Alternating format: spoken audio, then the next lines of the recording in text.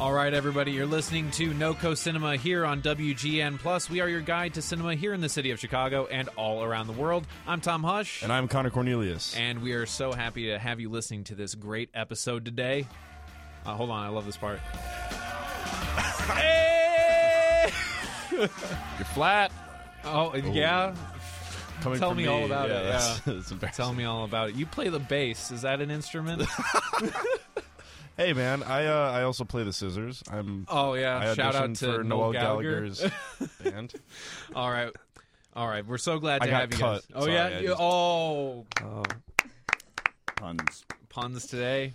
Well, I mean, that's kind of apropos to have a little bit of comedy because we are talking to a big bunch of comedians here. It is a filmmaking collective. They are also. Do you do like sketch comic collective? Would that be a good Yes, I would say that's pretty fair. Yeah, sketch and like film. We do sketch and film? Yeah. Short and long.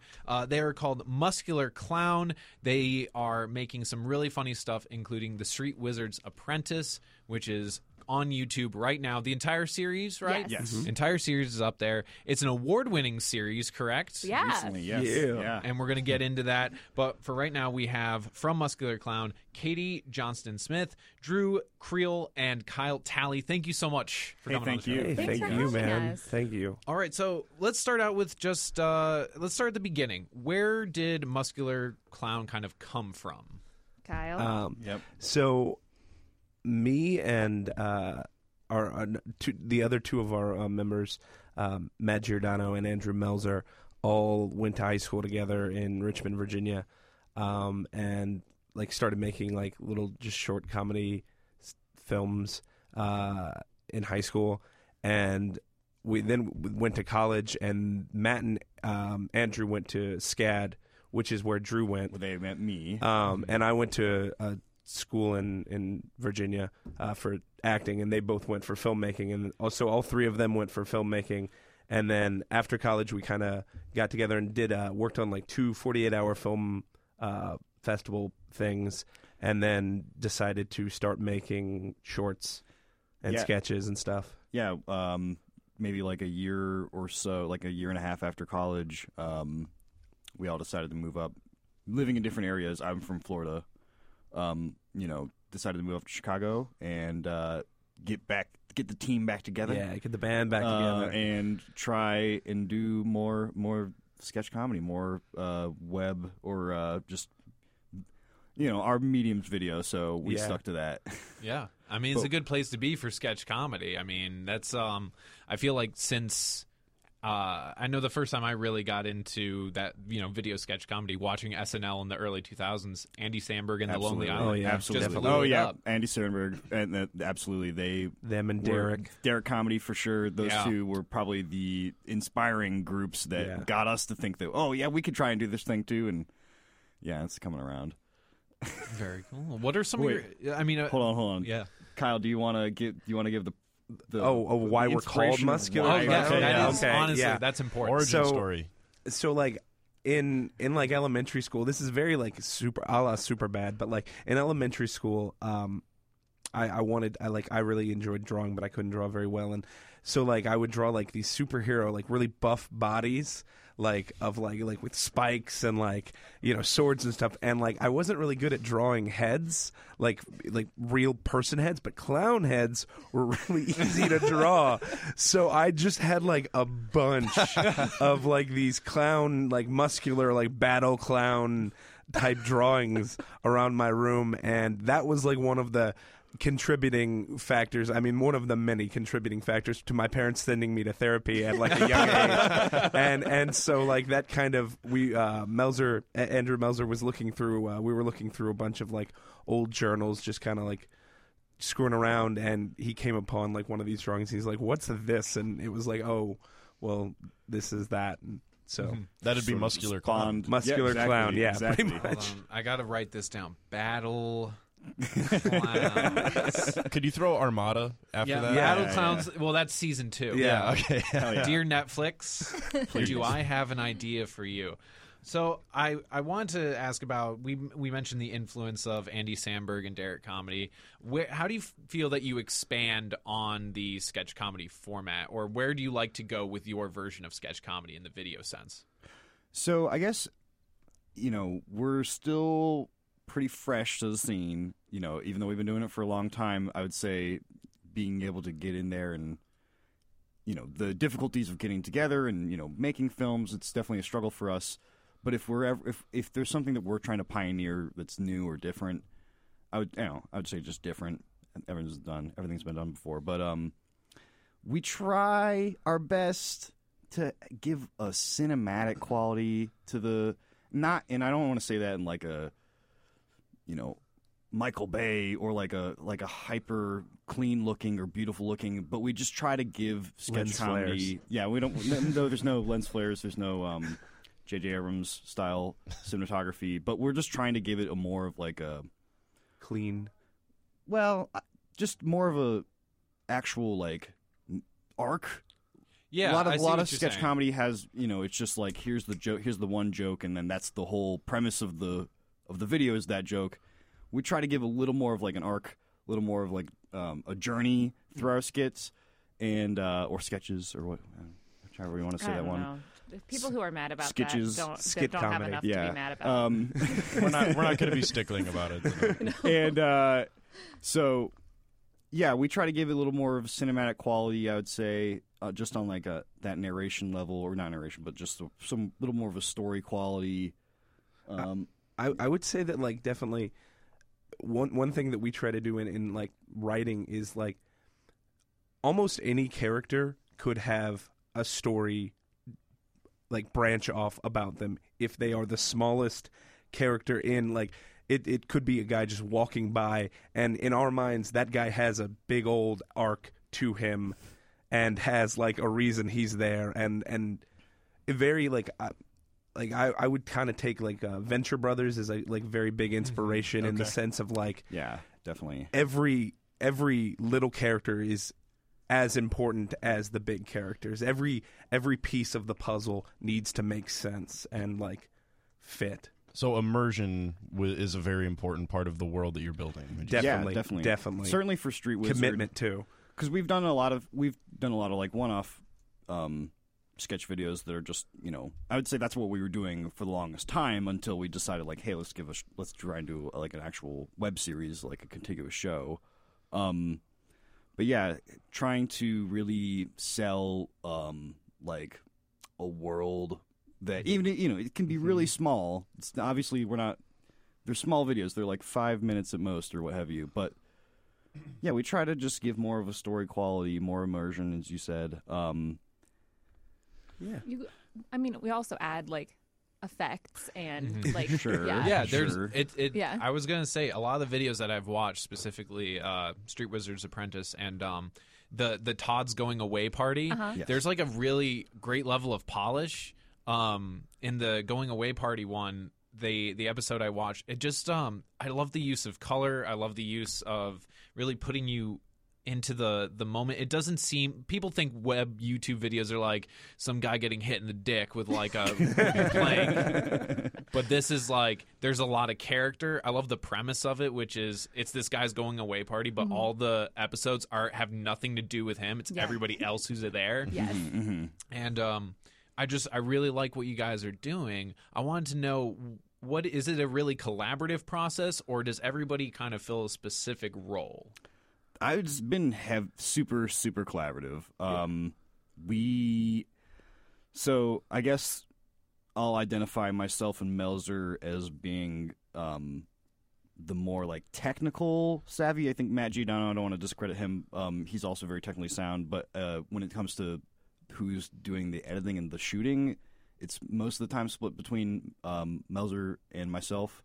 But when it comes to the creative like writing process, it's pretty much everybody gets all hands on deck. We're all gonna spitball ideas at each other. We're gonna try and work things out together, and then we'll get it to a point. We'll kind of like develop an idea that we're all like excited about and interested in, and then we'll hand it off to somebody to kind of like take it to the first draft level, and then we'll bring it back, review it, see how everybody thinks about it. So yeah, I would say it's heavily, very, very collaborative indeed. Well, even in like in like the creation process, like, you know, people will have to, you know, Drew, like he says, he's definitely more behind the scenes stuff, but he will step in front of the camera, you know, in the same way that, you know, I'll have to run sound occasionally, or, you know, it when you're doing like, so quote unquote guerrilla filmmaking, you know, you have to everybody has to wear different hats, you know. Yeah. And it's we run a pretty tight ship. It's like mostly just the 5 of us who get all the shit done, and that's kind of the way we like to do it, especially when we have no budget and we don't want to ask a bunch of people to work for us for no money. Well, it's good to have a collective of people that are of the same mind, of the same goal of just getting a bunch of ideas onto paper and then onto a platform for people to see. Yes. Speaking of getting a platform together and getting, you know, an idea together with your collective, specifically your series Street Wizard, I wanted to ask you a little bit how you guys came up with the idea of making a comedic, like, contemporary fantasy. Because that just sounds, just even saying that, it just sounds messy. And it's not. And the show is not. The Really? show is, Okay, well, thank you. I would consider it messy. Yeah, so, geez. I actually tried to develop the idea on my own for a little while as actually like a lengthier, I think it was always going to be some sort of series. I don't know if it was going to live on the web. But it was definitely more of like a lengthy, like, I was thinking closer to like 10 minutes long kind of thing per episode or whatever. But kind of, and I came to the idea just sort of like, was just trying to like, I was thinking, because I loved, I loved Adventure Time and I love Venture Brothers specifically, and was just trying to think of like, okay, what's something that, you know, I find personally interesting, and then a very like, you know, everyday occurrence, something that people go through on a like everyday level. You know, the relatable meets the fantastic, and how can I mash those together? Right. And so, you know, like, I love drug dealers and wizards are real. So, you know, combine those two guys together, and boom, you got a show, or at least I thought so. And yeah, so it was a bit more of like a bit longer of an idea. And it wasn't really settling with me. I had like a pilot script that I wrote out, and it just like wasn't really feeling it. I think the idea was like still too like complex. Like you said, it is kind of a messy, you know, it's a messy little premise, especially because the Street Wizard's Apprentice, the title says one thing, but once you actually see the show, there's a whole nother like depth of what's going on there. Sorry, I'm blanking. Oh, no worries. Where did I get from this guy? So You were talking about why it was you had this 10-minute script for the Yes. pilot, and All how right, it was thank messy you. and you weren't really liking it. Right. So I kind of tabled the idea for a little while, and then as a group, Muscular Clown Group, we came back together, and we were sort of We were all living together at this time, by the way. Oh, my. We still live together. Kyle and I are still roommates. I have never lived with them. Melzer has since escaped. Yeah. Matt Giordano was also a roommate, and he escaped too. So Yeah. we'll see. At some point, you end up living with us if you want to work with us. Yeah. I have never lived with you. You will though. Will at some point. Anyways, so I tabled it because I just wasn't feeling it.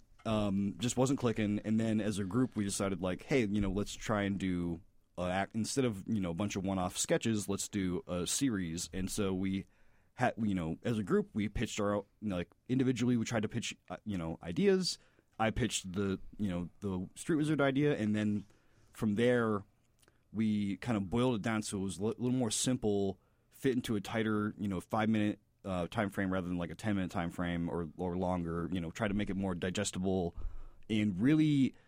I don't know how much to describe on air where things are visually hard to describe, but the beginning of the show has a serious. We're trying to play it off as a very or not as serious, but like a very campy Highlander-esque. It's supposed to be like you're watching a show for action adventure, and then when you get into the show, it becomes more like Always Sunny, wacky hijinks or what have you. And I think that's where when we got together as a group, that really solidified from being something that was like a little too serious to really becoming more of like pure comedy and just sort of a lot of just fun, goofiness. Also, like, me and Melzer have always been like big. I mean, all of us have always been like big fantasy and like for real, like like D&D nerds kind of in that sense. So like to answer that question, we're all big nerds. So like throwing in like things. We're gonna have to ask you guys to leave. Oh yeah, thank you. Why did you tell them? We revealed too much. No. That's why we have Katie. Katie's like nerdy, but like also approachable. So we love throwing in like things like just like there's an author Jim Butcher, and he writes a series about Harry Dresden, Chicago's only professional wizard, and we kind of like to make little jokes at that, and like just. I mean, everything that you're influenced from like, the cartoons you watch you watched as a kid to like the ones you watch now to, the books you read. I mean, we're thrown in this kind of jambalaya pot of like fantasy comedy. I mean, we all love the early, Highlander, Buffy, Power Rangers, like all those kind of shows. And so when we were thinking of Street Wizard, we wanted it to be a comedy, but we wanted to preserve, at least on some level, all those all those shows that they took themselves so seriously at the time, but now looking back and you're just like, oh my god, it's just bizarre, so silly. Yeah. I want to ask quickly about the actual making of the show. We talked to a lot of filmmakers on the show about working with virtually no budget. And that seems to be kind of like the way it is in Chicago. That's part of the filmmaking community is that everybody's working with almost nothing. So I want to know, what were your strategies, plans, techniques in, doing things like location, actual shooting, the editing? Like, how did that all come together? So for locations, we drove around a lot. We definitely did not do things the way you're supposed to do them, where you actually get a signed release and permits and stuff like that. We definitely would just show up at a corner that was like, you know what, this looks ghetto enough, and would just shoot. Oh my god, we'd be shooting on the street and would just have to okay, here comes a car. Everybody scrambles off the road. Hopefully they don't do anything too bad. At one point, cops actually did roll up and they're like, "What are you doing? What are you doing?" And we're like, we're just students, quote unquote, film, yeah, exactly, filming." And they were like, "We're here with you too." All right, just kept on going. We were expecting to get stopped at that point. And then there's one time where we were filming. Oh yeah, some NFL player came by. I don't remember the Met kid who was the lead who played. Drake. Yeah. He actually knew the football player's name, but I did. But he came by and he thought, because at that time my beard was much longer, and I kind of do look like Action Bronson. Yeah. And so he thought we were filming something for Action Bronson, one of his YouTube videos. Yeah. And so we're like, that's what we were doing. Yeah. Yeah, man. Cool. I'm gonna eat this burrito in a street. Yeah. Oh yeah. So location wise, very, very, we're just using our friends' houses. We're using locations that we probably shouldn't be able to use. A few theaters, playground theater. Oh yes, right. They were awesome about letting us use their space. So we just made the most happen for free. I don't think we ever paid any location, and there were definitely locations where we should have been paying or shouldn't have been able to film at all. And then the filmmaking process, we each have between myself and Melzer and Matt, we each have just a fair amount of cameras and lights and stuff like that. So nothing too fancy. We make it happen with what we got, just like everybody out in the city, for sure. I don't know if there's a whole lot unique to our struggle, because I definitely, as you guys were saying, everybody here in Chicago is working with nothing. And that's the way, that's what you got to do. Honestly, the money that comes in at all is, maybe feeds people, for the Snacks. day, but otherwise you're really making things happen on a $0 budget. And so we had a lot of film or gear on our own that we use for like freelance and stuff like that we're using for this. And then Kyle is one of our lead actors. We met a great friend, Matt Kidd, who's Drake, and he was willing to be a part of this, totally for free. Just was interested in being part of something new. I don't think he'd ever done a web series before or anything like that. So he, to him it was a cool experience, something new for him to do. A lot of community. I mean, like Elise and Vanessa. Like honestly, like getting involved in just like the comedy scene and the creative scene, you're gonna meet people who this person is really good at costume creating and they do cosplay, and this person makes chainmail professionally, and like so it's really about just like making friends and abusing those friendships. Yeah. And going back to like Chicago being so low budget, people here, one of the reasons we came to Chicago instead of like LA or New York is partially, at least for me personally, to avoid sort of the massive competition that there is out there when we're sort of just out of college and feel like we're still getting our track on point. So, and another reason we came to Chicago is because of the massive improv community, obviously, and the massive comedy community that's here. And throw a rock and hit an actor. We did film, but we also loved comedy, and so we felt like Chicago was a great midpoint between that. And I think being in Chicago has been a really unique experience, being filmmakers, where so many people here are used to improvising and doing stand-up as their game, and they're already hustling, and they're doing it for nothing, and they're going out at to do stand-up routines like every week, every night of every week, and they're used to it, to putting that much effort into something that's paying you nothing. And that barely anybody sees. Yeah, barely anybody sees. Yeah. So it's been a really great, getting to know the improv community and the people inside of that, and getting them to be a part of our work has been really easy and very fun, because so many people are already so used to being on that such a low level, no budget, minimal or limited, visibility type stuff. So I think being in Chicago has been a boon, definitely, for our abilities and what we're used to doing. It's definitely a DIY, like brass tacks kind of work. Yeah.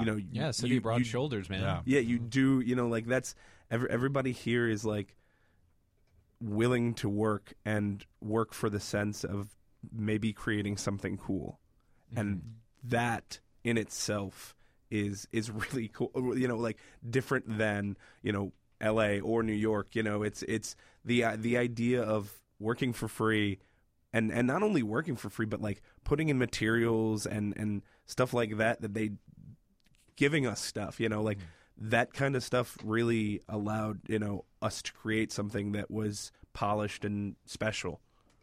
Absolutely common sentiment that I've heard across all of the people that we've talked to on this show, all the filmmakers and showrunners and whatnot, is that Chicago is a great place to cut your teeth. It really instills a sense of like kind of a punk rock attitude, Yeah. like you're doing it for yourself, and fuck you if you're going to get in my way. Frankly. Yeah. So it's cool to see that that is persistent with you guys as well. Yeah, it was interesting when we went to Film Quest, which was the festival that Street Wizard won Best Web Series at, which was cool. When we went to Film Quest, a bunch of the films that we saw were made by people who had budgets that far exceeded the Street Wizard budget. They were all like blown away that we did Street Wizard for what, 500? So yeah, a lot of people were based out of LA. And yeah, I think almost, I don't want to make assumptions, but because we didn't meet everybody at the film at the festival, but a lot of people that we did meet were and a lot of their films were top notch, by the way. But and obviously when you're making a sketch comedy web series, the quality of your video versus the quality of somebody who's making a one-off short film, there's a disparity, and you sort of make allowances for that. But regardless, they were always very taken aback by the fact that we had like no budget at all. And another weird, and then there was a lot of like weird little difficulties that we don't experience here in Chicago that are apparently a big deal in LA that I wasn't even thinking about. That like SAG actors. Yeah. Right. It's not necessarily like, I think there are a lot of actors that are. It's not that actors aren't willing to do shit, because obviously in LA, because obviously there's a lot of hungry people out there. But it's like locations. Every location ever expects you to pay like big money out there, because even like the hint of a film, they expect it to be something big budget. They expect them to get paid well. So apparently, getting locations out in LA is like super hard for if you're doing things independently. Whereas here in Chicago, it's definitely It's big by everyone's deal. You could just ask your ask your buddy that lives over on Paulina, Right. like, hey, I heard you got a 2-bedroom, man. Like, let's shoot. Is it a walk up? This looks like a fancy person lives here. I want to quickly, in the brief amount of time we have left, want to go individually to each of you and ask you an important question to me is, what was the hardest day you had on set? Take a second, think about it. Because really, as we were just saying, it's about the struggle. It's about really putting in the hard hours, the hard work for possibly no return. And I just want to know individually the hardest day you guys each had on set. I want to start with you, Katie. Oh, my goodness. Okay. Well, I'm new to the group, so I came in on the back end of Street Wizard's Apprentice and helped promote it, and then am working on Todd Grobin's Going Away Party. And I've got to say, on set, it's not been hard. I've loved every fucking second of it. Working with these guys is a dream, and I love working with them. I'd say the thing that's hard is like figuring out how to get everything done that we need to get done, and that I have said that I will get done for the things that we're doing, while also maintaining a day job and a marriage. Boom. All right, Drew. Woof. All right. Hardest moment, day, just honest set day, experience. moment. Yeah, set experience. So honestly, what the Street Wizard was a. First, I just want to say, for people that are looking to make films and are independently minded, it takes a long time. It takes a super, super long time. This was a stupid ass idea that we were like, hey, let's make a shitty web series. It can be about a hobo wizard. Is that your inner monologue? That's my that's my internal voice. And we thought we were gonna get it done in like a year. It took us 2 years. And a year was like, it'll take a year. And oh man, no. So your idea may seem small to you, and when it starts to take up forever, don't get discouraged. Power through it. You will see the light at the end of the tunnel, and then you will feel very rewarded when you finally get there. My hardest experience on set may have actually been the very first day of our production, because I had actually just started a new job. I think this is actually going to go really very similar to what Katie is saying, where I just started a new job, and it was a hell of a job. It was kicking my ass hardcore. And I just so like that same week that I started the new job, we'd slated to the weekend we were going to start filming, and we were going to start with the show that I wrote myself, or the episode that I wrote. It was the first episode of the series, and I had no time to prepare.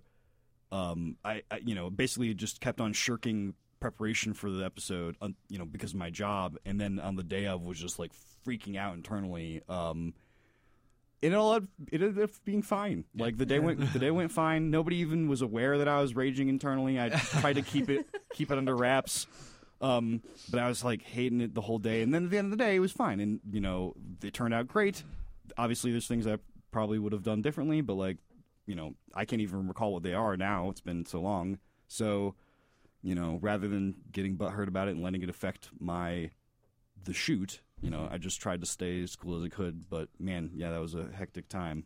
All right, Kyle. On the episode Pixie Dust, just that entire shoot with the balloons was quite possibly the worst thing.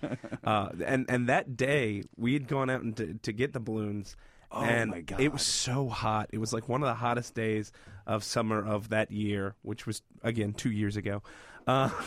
And I had fallen asleep in the car while moving the car.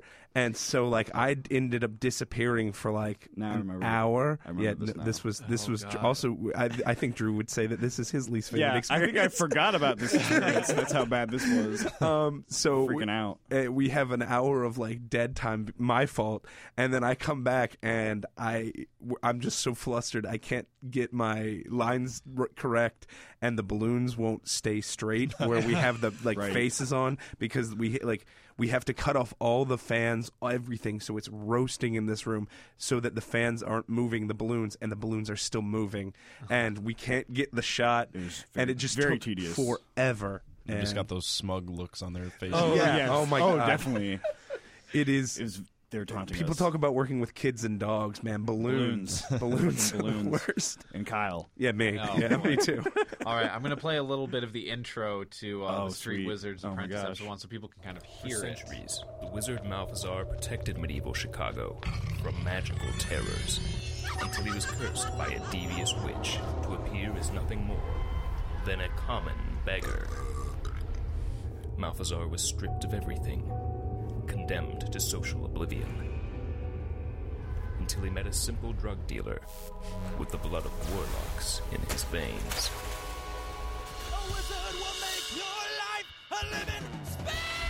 Now, Drake and Malphazar joined forces to fight back the monsters of magic and break the curse bestowed by the evil witch Eldra. Oh my God. It's actually doing really. I'm following it.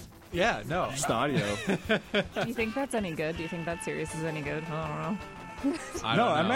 actually sounds really good. impressed. Yeah. Melzer, good job, man. Like Sound, yeah. the sound quality. The Street Wizards Apprentice. I love it. All right, so the Street Wizards Apprentice, the entire series is up now on YouTube, and you can watch every episode as well as everything that Muscular Clown does. Yeah. Where can they find you on social media? Facebook, Twitter, Instagram? All three. Yeah, all three. Muscular Clown, I think. Muscular Clown, all one word, is our handle on Twitter and Instagram. And then on Facebook, just search Muscular Clown. And I guess in the spring, look for the full series of Todd Grobin's Going Away Party. We just received funding from Channel Flux for a whole series. So we have Awesome. actual money to work on something. It's going to be great. Let's see where it goes. Thank you so much, Yes. Katie, Drew, and Kyle of Muscular Clown. If that intro to that, I've watched this video like a few times, so it's like I want to pick out the things that I really, really love about it.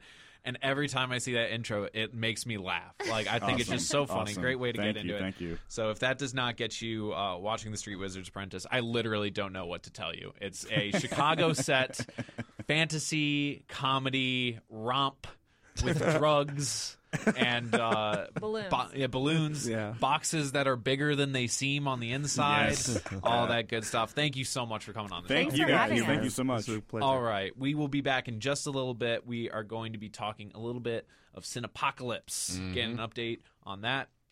But you guys stick around for it. This is NoCo Cinema here on WGM Plus, your guide to cinema here in the city of Chicago and all around the world. I'm Tom Hush, And I'm Connor Cornelius. and we'll see you in just a moment.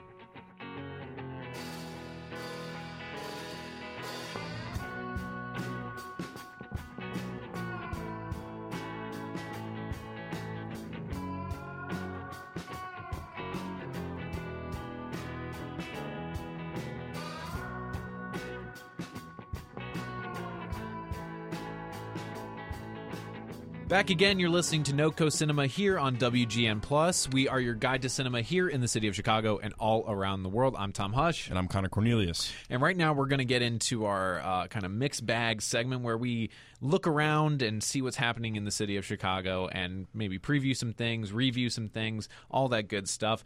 Joining us right now is Raul Benitez, film programmer from the Comfort Film over at Comfort Station. You know him. He was on the show pretty recently, and we're so glad to have you back, Raul. Thanks.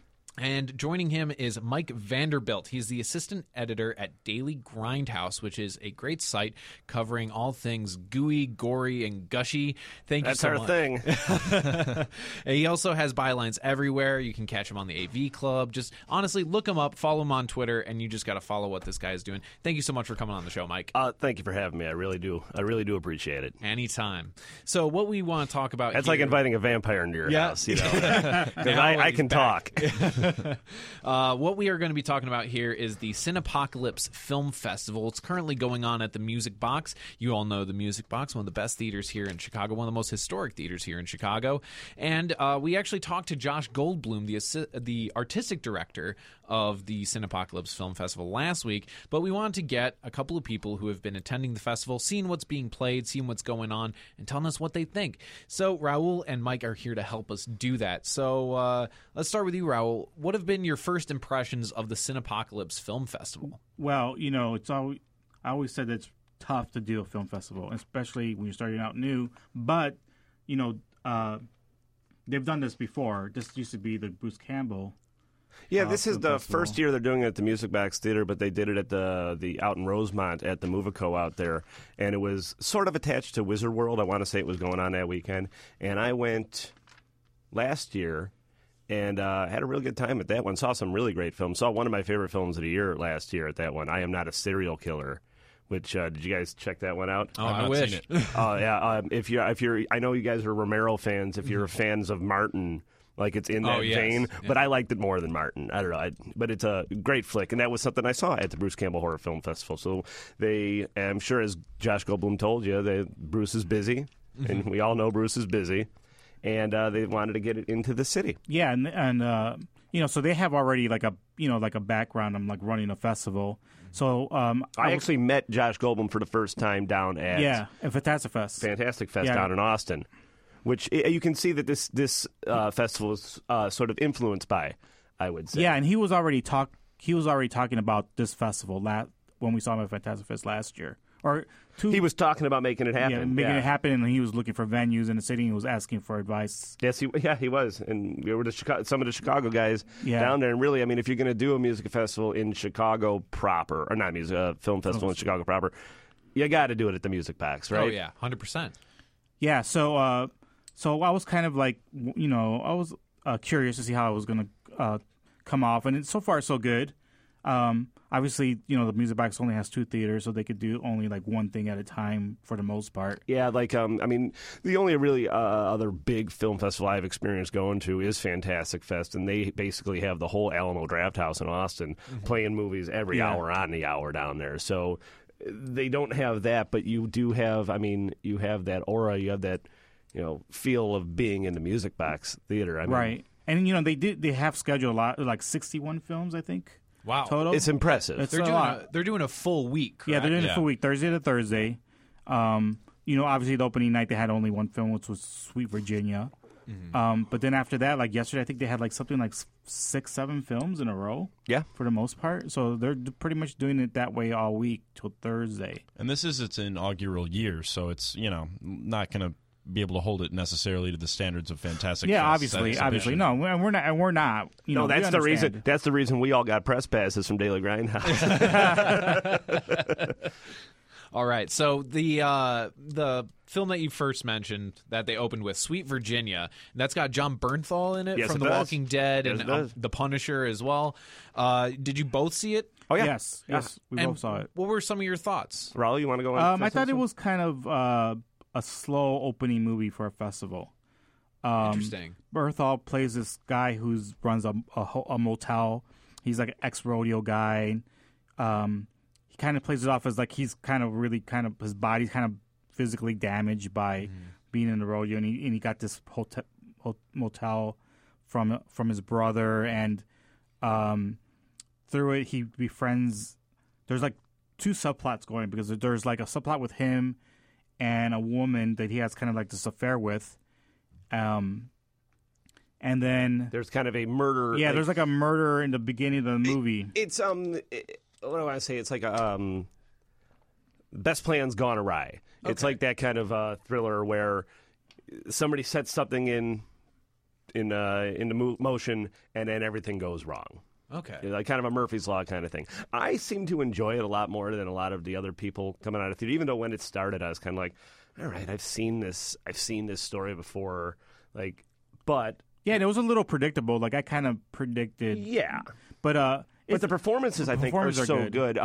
Not only do you have John Bernthal, yes, but you have Christopher Abbott, who the whole movie I'm like, where do I recognize him from? And I realize I recognize him from Girls, and he's good as kind of this like just oddball, mushmouth, miscreant. And Rosemarie DeWitt is in it, who I always like because I liked her as Midge on Mad Men, and that's I just learned her name because every time I say, oh, that's Midge, yeah, Yeah. and she's good. And Imogene Poots, yeah. Imogene Poots is who I in liked it. in Green Room, which was one of my Yeah. favorites. That was one of my Fantastic. favorites of Fantastic Fest. And it's kind of in that Green Room vein. I mean, visually, like I said, though, but I think something like I had to learn going to film festivals was that you kind of expect everything to just blow you out of the water immediately, and all these movies just be like how people are online. It's like everything's amazing or everything's garbage. Like Yeah. you're just going to get some nice middle of the road. Yeah. Like if I caught this one on cable in the middle of the night, I'd been like, I felt like it really was like a late night cable movie. oh yeah. Oh, so this is definitely a rent. Like if this gets maybe a Redbox or something. Oh yeah, definitely. I definitely think if you're a fan of Bernthal, if you're a fan of Christopher Abbott, or if you're a fan of Midge from Mad Men, that there's nothing not to like about it. But I think when you go to see stuff at a festival, there's this preconceived notion that you're just going to be blown away. Like it's amazing. Yeah. It's like, Well, no, yeah. there's a lot of movies that are just really good. Yeah. Was there a story behind why they chose Sweet Virginia? Because it's kind of strange to open up with I a don't slow know movie. the story. I just a little inside baseball, I guess. Like they had, they were debating on which ones to get, and some films they didn't get that they wanted. And I think if I were to make my own assumptions, it's because you got some serious star power in it. Like Yeah, John Bernthal, people are just going to recognize him. yeah, and some of the other movies, like if you look at the rest of what's coming up in a festival, you don't want to put that right up front. You don't want to open with the biggest hit. You want to put that somewhere in the middle of the set. Yeah. Okay. So another one that I love the title of this, Attack of the Adult Babies, which, Connor, you mentioned that they need to put a qualifier in there. Yeah, it needs to be Attack of the Adult Human Babies. Because Attack of the Adult Shark Babies. Yeah, what I'd are we watch talking that. about? That sounds okay. Yeah, I'm down with that. Okay, sci-fi original. Please give us a call. We can make this happen for you. All right. Greenlit. yeah, I saw that movie last night. Was that the midnight movie? That was the midnight movie. Because That's that's the movie I kind of saw. movie that can only be shown at midnight. I think. Yeah, and it also it has this concept of like things going wrong because it turns out that the movie opens with this family playing a board game, and then these two guys come in and they kind of like heist them, but then they give them they tell them, hey, we want you guys to steal something for us from this building, and if you don't steal it, we're going to kill your father. And so they send like the family, which is like It sounds a lot more serious than I was expecting from a movie called Attack of the Adult Babies. it's like the two guys that heist them are like goofy and dumb. Okay. And they don't know how to use their guns, but they convince this family to go steal some plans from this mansion. But it turns out that the mansion is like this weird fetish club where adult men. Where is it? Have I been there? Was in England apparently. No, I don't get overseas. But these guys. Was it out in the bird? It wasn't out in like. No, it was all like in the countryside in a big like English manor, and at this manor there's these guys that it's like a fetish club, and they make them wear these diapers. They wear diapers and they act like babies, and they have each one of them has a nurse that has they're wearing like these vinyl nurse outfits. I'm interested. interested. Yeah, with the thigh highs, and then they like. Oh, you just hit. Yeah, and then they have to like change their diapers, and they there's like a head mistress. You just tell them you got to treat them like babies, and they're gonna soil themselves. You got to change them. And there was a big point of like the soiling of the diapers, and there's like a running gag of like somebody has like shit on their face from one of the diapers because they wiped a rag on their face. So it's highbrow. Yeah, really highbrow on it. And like the director of the fetish place, you only see his hands at most of the movie, and he's like typing up Like stuff Dr. in his Claw computer. from Yeah. Inspector Gadget. And but he's watching porn most of the time and watching the security cameras. And then he just goes back to porn, and his desk is full of like Kleenex. So Did you like this one? Yeah. I actually enjoyed it. Considering it was such late at night. Yeah, there's a lot going on. There's like a lot of horror and like blood, and then there's a weird sci-fi element to it. So if you get a chance to find it anywhere, I would highly recommend see it. I missed this one, but I know that my writer and lead singer in my band, Modern Day Rippers, Germ T. Ripper. I mean, everybody in Chicago, somebody listening to this podcast knows who he is because he's just one Good of those old guys. Germ. Everybody knows Germ. Everybody knows Germ. Well, when I try to assign out movies as the assistant editor for people to review, I try to find like what writer on staff has the most chance of enjoying this, and that was this is Germ. And you said you saw him in the theater last night. Yeah, he enjoyed the hell out of it. You don't need. I don't know if you need to read a review at this point. The music box is huge, and there's like maybe 20, 30 people left for that screening. Sure. And he's the only one that's like laughing. Just howling. I can hear him in my so head. loud. Right now. I like everything, and I'm like, yep, he's loving this every moment.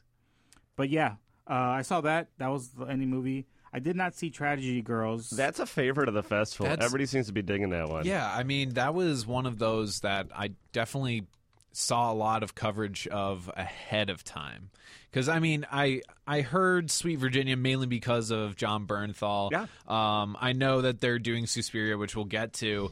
But the only other movie that Near Dark was another one that got a lot of coverage. But then Tragedy Girls, like this was supposed to be this hit that was going to come out of this festival. They're I know they're promoting it pretty heavy. Yeah. It's been rolling out to a couple different. I think it's played just about every festival. I don't think it didn't play Fantastic. No, it Fest. did not. But going into the theater last night, everybody that I talked to really loved Tragedy Girls. Yeah, everybody. We have a writer, Rob Dean, who saw it at one or the other. He saw it. He's an Austin guy, and he really dug it too.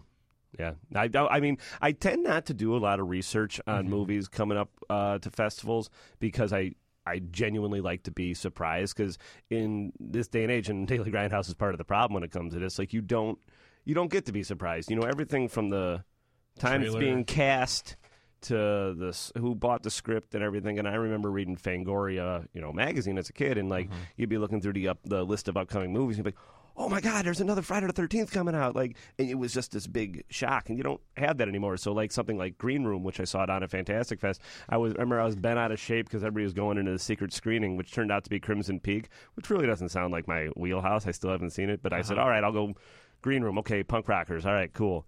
And that was my favorite film of the I know festival. both Connor and I absolutely love Green Room. Yeah. I thought that was going to be a bigger hit than it was, honestly. Yeah. Give it time. Yeah. It's gonna grow on people. I can live with Green Room being one of those movies that you pass on to people. Yeah. That's what I really like about Cinepocalypse is that it seems that their approach to it was like, let's book a lot of movies that maybe won't be like amazing. Like and it's to each their own. Sure. Who knows what people are going to think is amazing and what they're going to think is not so great. But I feel like a lot of these movies will just be ones that are good enough that you want to pass on, like Attack of the Adult Babies. Oh, yeah. How do you true cult hits like Yeah. you used to have in the age of VHS and everything, where like you'd catch it on cable one night and you'd have to find out what movie this is, and then you'd have to tape it, or Yeah. you'd have to go order it from a bootleg magazine, and then you're like, oh, you have to bring it to your friend's house, and you're like, oh yeah, I got to sit down and watch this thing. Well, that's what I like about Cineplex is that they really are truly leaning heavily on genre films, because even Fantastic Fest kind of has moved away, and they've gotten they've shown some straight ahead stuff, like straight ahead Hollywood stuff, because they're a big festival. They can get Yeah. that, and I dig that. But I mean, for someone who runs a site called Daily Grindhouse, like this is our bread and butter. perfect. Yeah. This is the kind of stuff that I loved growing up. This is the kind of stuff I still love now. And one of the reasons I think we're a perfect site to be covering it is that. And it's a perfect festival for us. We're a perfect site to be covering it because we're not just pigeonholed by horror. We're not pigeonholed by Hollywood. We are a genre site, so we can get horror, action, sci-fi. We can write about any of that, and it never feels like we're stretching too hard, I don't think. Yeah, I want to ask Raul, what did you get from like the audience? Like not even for a specific movie. When you were going in, what was the energy like at the music I thought box? there was for a this? lot. I think there's definitely a lot of genre film fans there, and there was a lot of people that didn't just buy a ticket for a single. I think a lot of people had badges, so it looks like So they had, went for it. Yeah. So there's people that went for it and got the whole deal. Like I think the badges were $100 or something, $150. Which isn't bad for a Yeah, week long pretty of film. pretty no. reasonable prices. That's that's one night at the AMC if you bring a date. Yeah, so there was a lot of people that I noticed that had badges. There wasn't too many people that I noticed that bought a ticket at the box office just for one film or whatever. The crowd during what is that, the Bigfoot Primal movie? Primal Rage, they were really into it. So I definitely felt like this is a knowledgeable audience that they had, at least for Primal Rage. I have noticed that within like I hesitate to use the word community because community is usually just another word for clique. But when you're dealing with like people who love film and people who love genres of film in particular, there is a sense of that community where you need to go out, like in the old days with in indie rock bands, like you have to go out and support. You have to go out and spend the money at this festival to ensure that you get festivals like this. Like, yeah, it's so easy to watch anything on Amazon Prime, Netflix, Shudder. I subscribe to most of them and steal the rest of them, and I can watch whatever I want, whenever I want. But like something about going to the theater and that going and talking to people after the movie. Like, what did you think of it? Yeah, and I think it's great about a festival like this is that you get to talk to people that have similar interests, and they're as knowledgeable or more knowledgeable than you are. You could just pick their brain and talk to them about it and stuff like that. So I felt that this festival does have that feel, yes. Yeah, it's not like it's genre based, this Cinepocalypse, right? It's like science fiction, horror, comedy, action, but it all has to have some sort of bearing on like a horrific experience, right? Yeah. Not a horrific experience in terms of like it's going to be a bad one. It exists on the outskirts, even though, I mean, if you look at modern Hollywood cinema, so much of modern Hollywood cinema is basically A-budget B movies. Well, I mean, isn't like superhero films kind of genre films? Superheroes are totally genre films. And they're like the big stuff now. Yeah, that's like in Star Wars. We could fall down that rabbit hole easy about how Star Wars changed all that. Yep. But yeah, it's all genre based in that it's like every film falls into a genre, but heavy genre. Heavy. It's extreme. And usually, like you said, horrific. Yeah. Let's say 90% of them. I mean, Sweet Virginia was pretty horrific. There was some good violence it had in its that. moments. Yeah. One thing I'm really excited about is the fact that in this big genre celebration is that they're including Foxy Brown and I'm Gonna Get You, Sucker, which are two big hallmarks of the what is commonly referred to as the blaxploitation genre, and especially Foxy Brown, Pam Grier, one of the legends. I would say one of the top 5 blaxploitation films of all time. But it does make me wonder, and I'm going to go down a little bit of a social aspect here because I movies and society really interest me. Do those types of movies still have a place in in like film festivals? Because although they're celebrated as a important part of filmmaking, then how do we view things like Foxy Brown and I'm Gonna Get You, Sucker now in 2017? Oof, that is heavy. I know, right? I think it's an important question to ask because the blaxploitation subgenre, it was great because you did see this burst of black filmmakers coming out and making tales for black audiences. That's not to say that only black audiences can like that. It's not to say that only white audiences could watch movies with white characters that tell a white story. I mean, film is universal. I'm older than I'm 37, and I think that if somebody were, I mean, if you're asking like that, are these movies out of place? Are they out of time? I think that more young people in general and young film fans need to be able to watch a movie from a different era and accept that, okay, things were different back then. We've sort of progressed. We haven't progressed as much as we probably should have in 30, 40, 50, 100 years. but to take yourself out and look at this as a product of its time and enjoy the good things about it. Because I don't want to live in a world where film classes aren't showing Triumph of the Will to explain how propaganda works, or showing Birth of the Nation because was that Cecil B. DeMille figured out all these filmmaking tricks, even though it's propaganda for the South. But there's still kind of like black exploitation films being made. I mean, we had what do we have? Like, I was just looking it up. Black Dynamite was a big one. Which was in the vein. It was a tribute. And I always said one of my favorite movies of the past 10 years that nobody likes, and I wrote a big piece in the AV Club about it, was Red Tails, which George Lucas produced. Yeah. What about the Tuskegee Airmen? If you look at it, it's basically a blaxploitation flick for the modern age. It's an all-black cast, black director, and it's telling an action-adventure tale about World War II pilots that happen to be, black. Yeah, and I'm glad that they're at least willing to say, we're going to put this out here, and especially, I mean, I love Pam Grier. She's just, it would be a shame to think that we wouldn't get to see her work in the 70s and 80s because the attitudes might be a little outdated. But I will say I don't think they're as outdated as you think. I mean, they may be dated in the fact that look at the fashions, look at the styles that people are wearing, and some of the language that's used. But it is a powerful black woman in a starring role, which at the time was you didn't see big. it. Yeah, you didn't but not see that. just black actors in starring roles, like doing things on absolutely. their own with no help with anybody else. I think those are important films to show, and I think they're still important today. And one of the biggest, one of the big directors, well, not one of the big directors, but a favorite of that era is Larry Cohen, who there's a documentary about him. And there's a great interview with Fred Williamson. Fred Williamson in the, Yeah. which is absolutely, it's worth the price of admission for King Cohen to watch this back and forth between Larry Cohen and Fred Williamson, who was in Black Caesar, also probably one of the top 5 blaxploitation films. I wish they would have just brought him and then have Larry Cohen talk, I'm surprised. I'm surprised that they did it, because that would be great.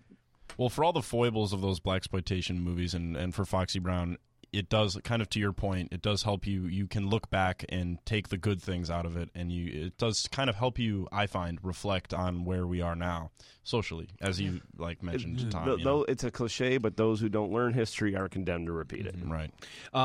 We've got a lot of guests coming as well. I think you mentioned Larry Cohen. Larry Cohen's going to be here. He's I met him down in Fantastic Fest. He's worth the price just to go see him talk. I would watch Larry Cohen like a one man show with him just telling tales about making movies. Because the film's great. It was one of my favorites of Fantastic Fest. It's a great documentary for anybody who loves Larry Cohen, or even somebody who only knows a little bit. Like, I learned a lot that I didn't know about him. Yeah, I learned a lot too, and I didn't know much. I mean, we have a friend that's a super big fan. I'm going to give a plug for one of our favorite Daily Grindhouse writers, Mr. Movie Murder Matt on Twitter, Matt Wedge, the biggest Larry Cohen expert out there, and we actually got the two of them in a room together. It was like my breakfast with Blassie when Andy Kaufman interviewed Classy Freddie Blassie. It was great. Yeah. So then King. What was that movie? King Cohen. King Cohen's a really good documentary. I enjoyed it a lot. I think that's one to definitely see coming up. Yeah, so he'll be here. And he'll be here with. Yeah. Excellent. And you've got a ton of other guests as well. Yeah. Joe Carnahan. Eric Roberts, which I think is hilarious that they're doing. Eric Roberts is the fucking man. That's the podcast. I wrote that. Doug Tilley is he's a friend of Daily Grindhouse. He's been a friend of the site before even I got involved. And I actually I started listening to his podcast, and I wrote it up for AV Club. Because I write the Podmas beat. Mm-hmm. If you have any podcasts for me to listen to, tweet them at me. Let me find them.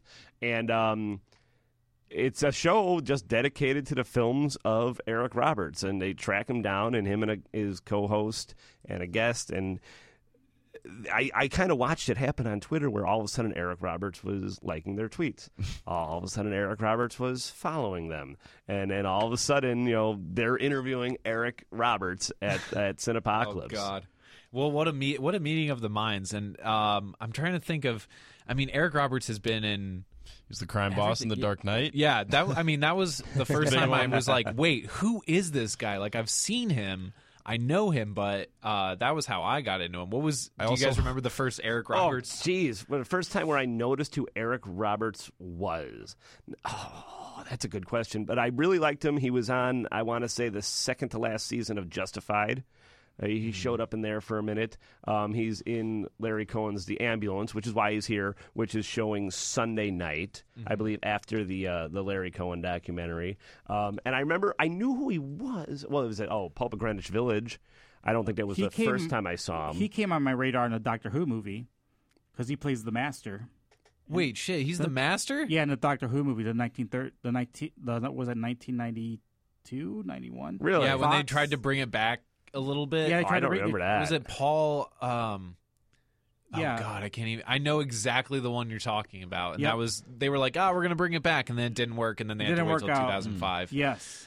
Oh, Eric wow. Roberts was just always one of those faces that you saw on cable, and he was Yeah. always kind of in trashier B-level movies, and then you're surprised to find out that he's Yeah. Julia Roberts' brother. Just to make sure that I was right, yes. He plays the Master in that movie, in the Doctor Who movie on Fox. Oh my God! When they tried to bring Doctor Who to America for the first, I don't remember that. That's an interesting. I think they all kind of wish that no. He everyone also, was like, "Yeah." Yeah. so I do a monthly series where we show Lifetime movies with Katie Reif. From Right, AV from Club. also AV the AV Club. So Yeah. we showed the movie that he's in called Stalked by My Doctor, which is a Lifetime movie where he plays a doctor that falls in love with one of the patients that he saves. Yeah. And it's like super creepy and awesome, and everybody should go see that movie. I love how descriptive Hallmark movie titles always are. Yeah, Or we know Lifetime exactly. movies. Yeah, Lifetime. Stalked by my Yeah. or Lifetime. Yeah, Yeah, it's on- Hallmark. And actually, there's a part 2, and Eric Roberts is in the second part as well. Stalked by My Doctor Yeah. Part 2. Yeah, Debarred or In- whatever. it's in Mexico, like because he at the end of the Stalked by He My escapes Doctor, to he escapes. Mexico. It's Well, nice great. change of location. I- That works for me. Well, Eric. I mean, his like IMDb page is like humongous, right? They're Yeah. all- I'm looking at Eric Roberts because I It's gotta really be in the remembered him hundreds. from the Best of the Best movie. Oh yeah. Yeah, which was an Oh, 80s actioner that was Yes. on cable incessantly. He pretty when much I was doesn't a say kid. no to any gig. Well, you know what, and it's something worth talking about for just a minute. One of my favorite podcasts is the Bret Easton Ellis podcast, and he talks to a lot of filmmakers on there.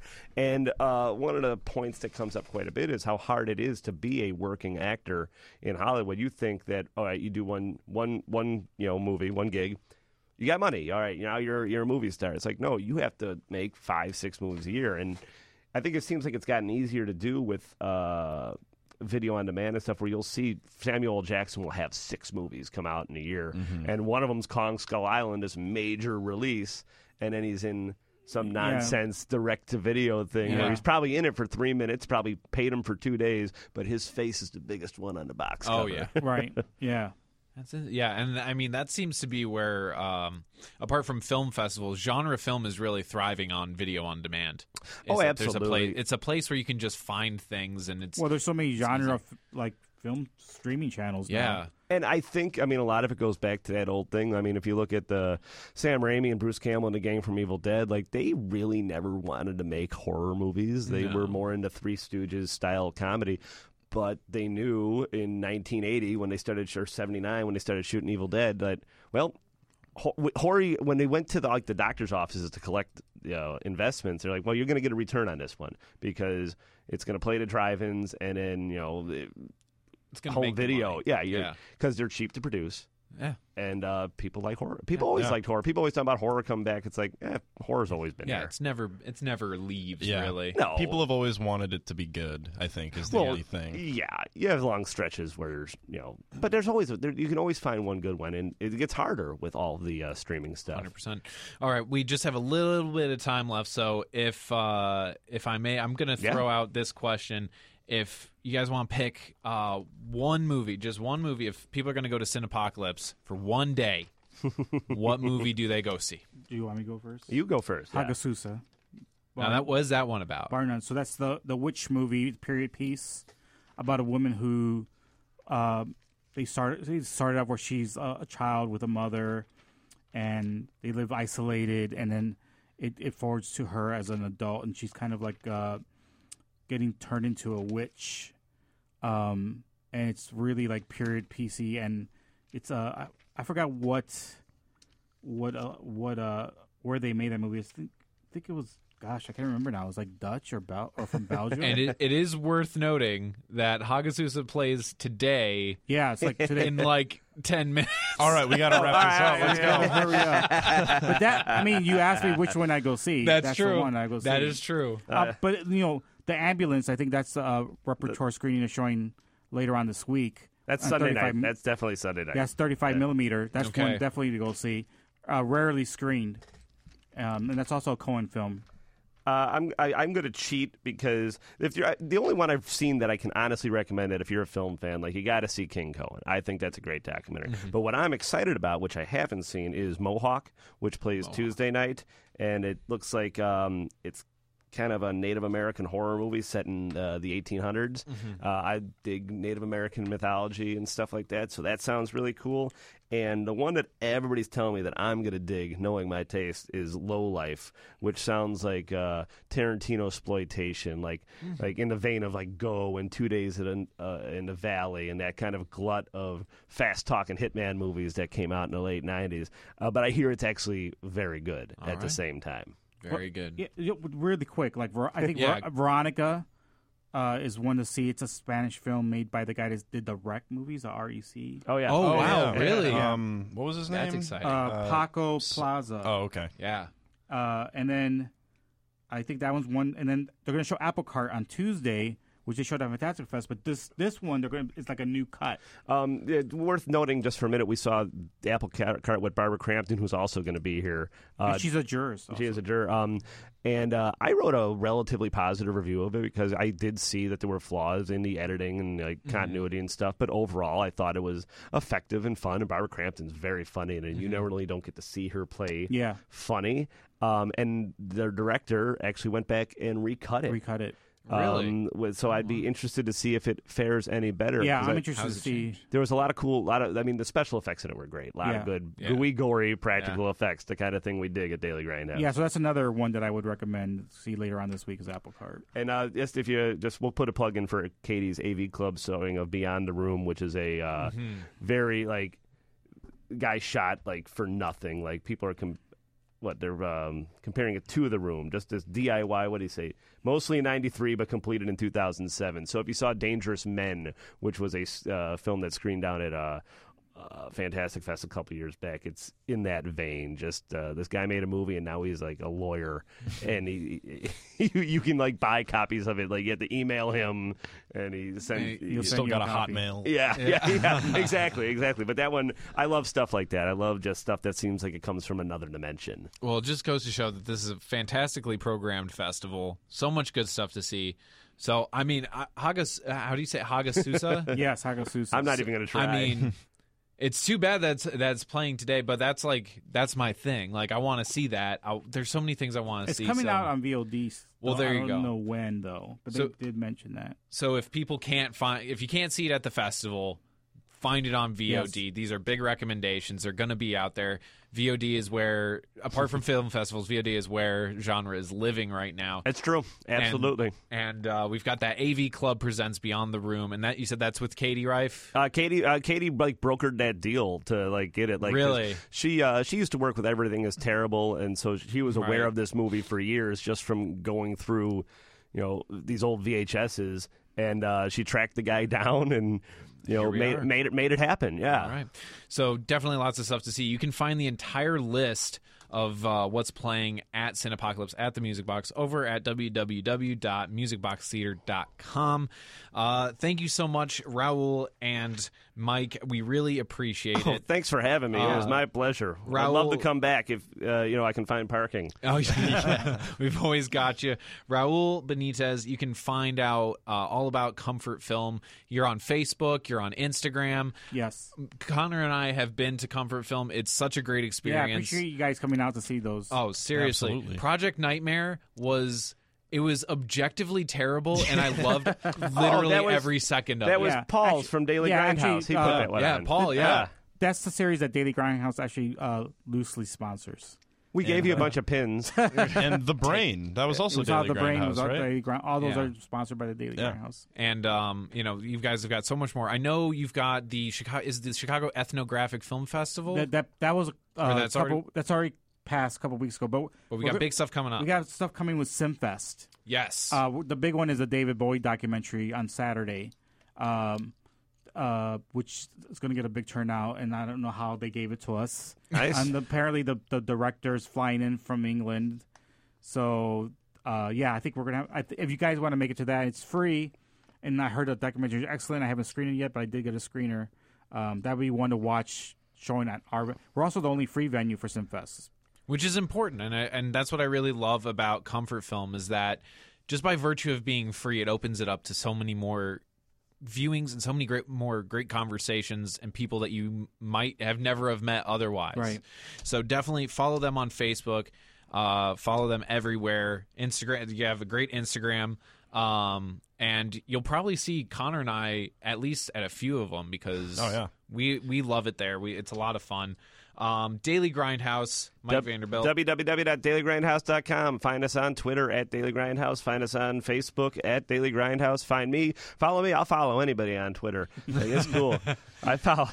He was dumb enough to follow me, and I just post, nihilism and shameless plugs. Mine is all shameless. If you're not going to promote yourself, no one else is going to do it. I've been telling people that for years. But yeah, you can find me at Mike Vanderbilt on Twitter. You can read me at AV Club in the Podmass, sometimes at Consequence of Sound. I had a piece in the Reader once. I don't know. Or find my band Modern Day Rippers. I got any of my numerous podcasts, but we'll talk about it. Again, thanks for having me on there. I do appreciate it. Yeah, anytime. Literally, guys, just hit us up anytime. We love talking film with you. And thanks for closing out the show with us. Oh, it was our pleasure. Yeah, no problem. All right, have a good day, everybody. This has been No Coast Cinema here on WGN+. We are your guide to cinema here in the city of Chicago and, frankly, all around the world. I'm Tom Hush. And frankly, I'm Connor Cornelius. We'll see you guys next week.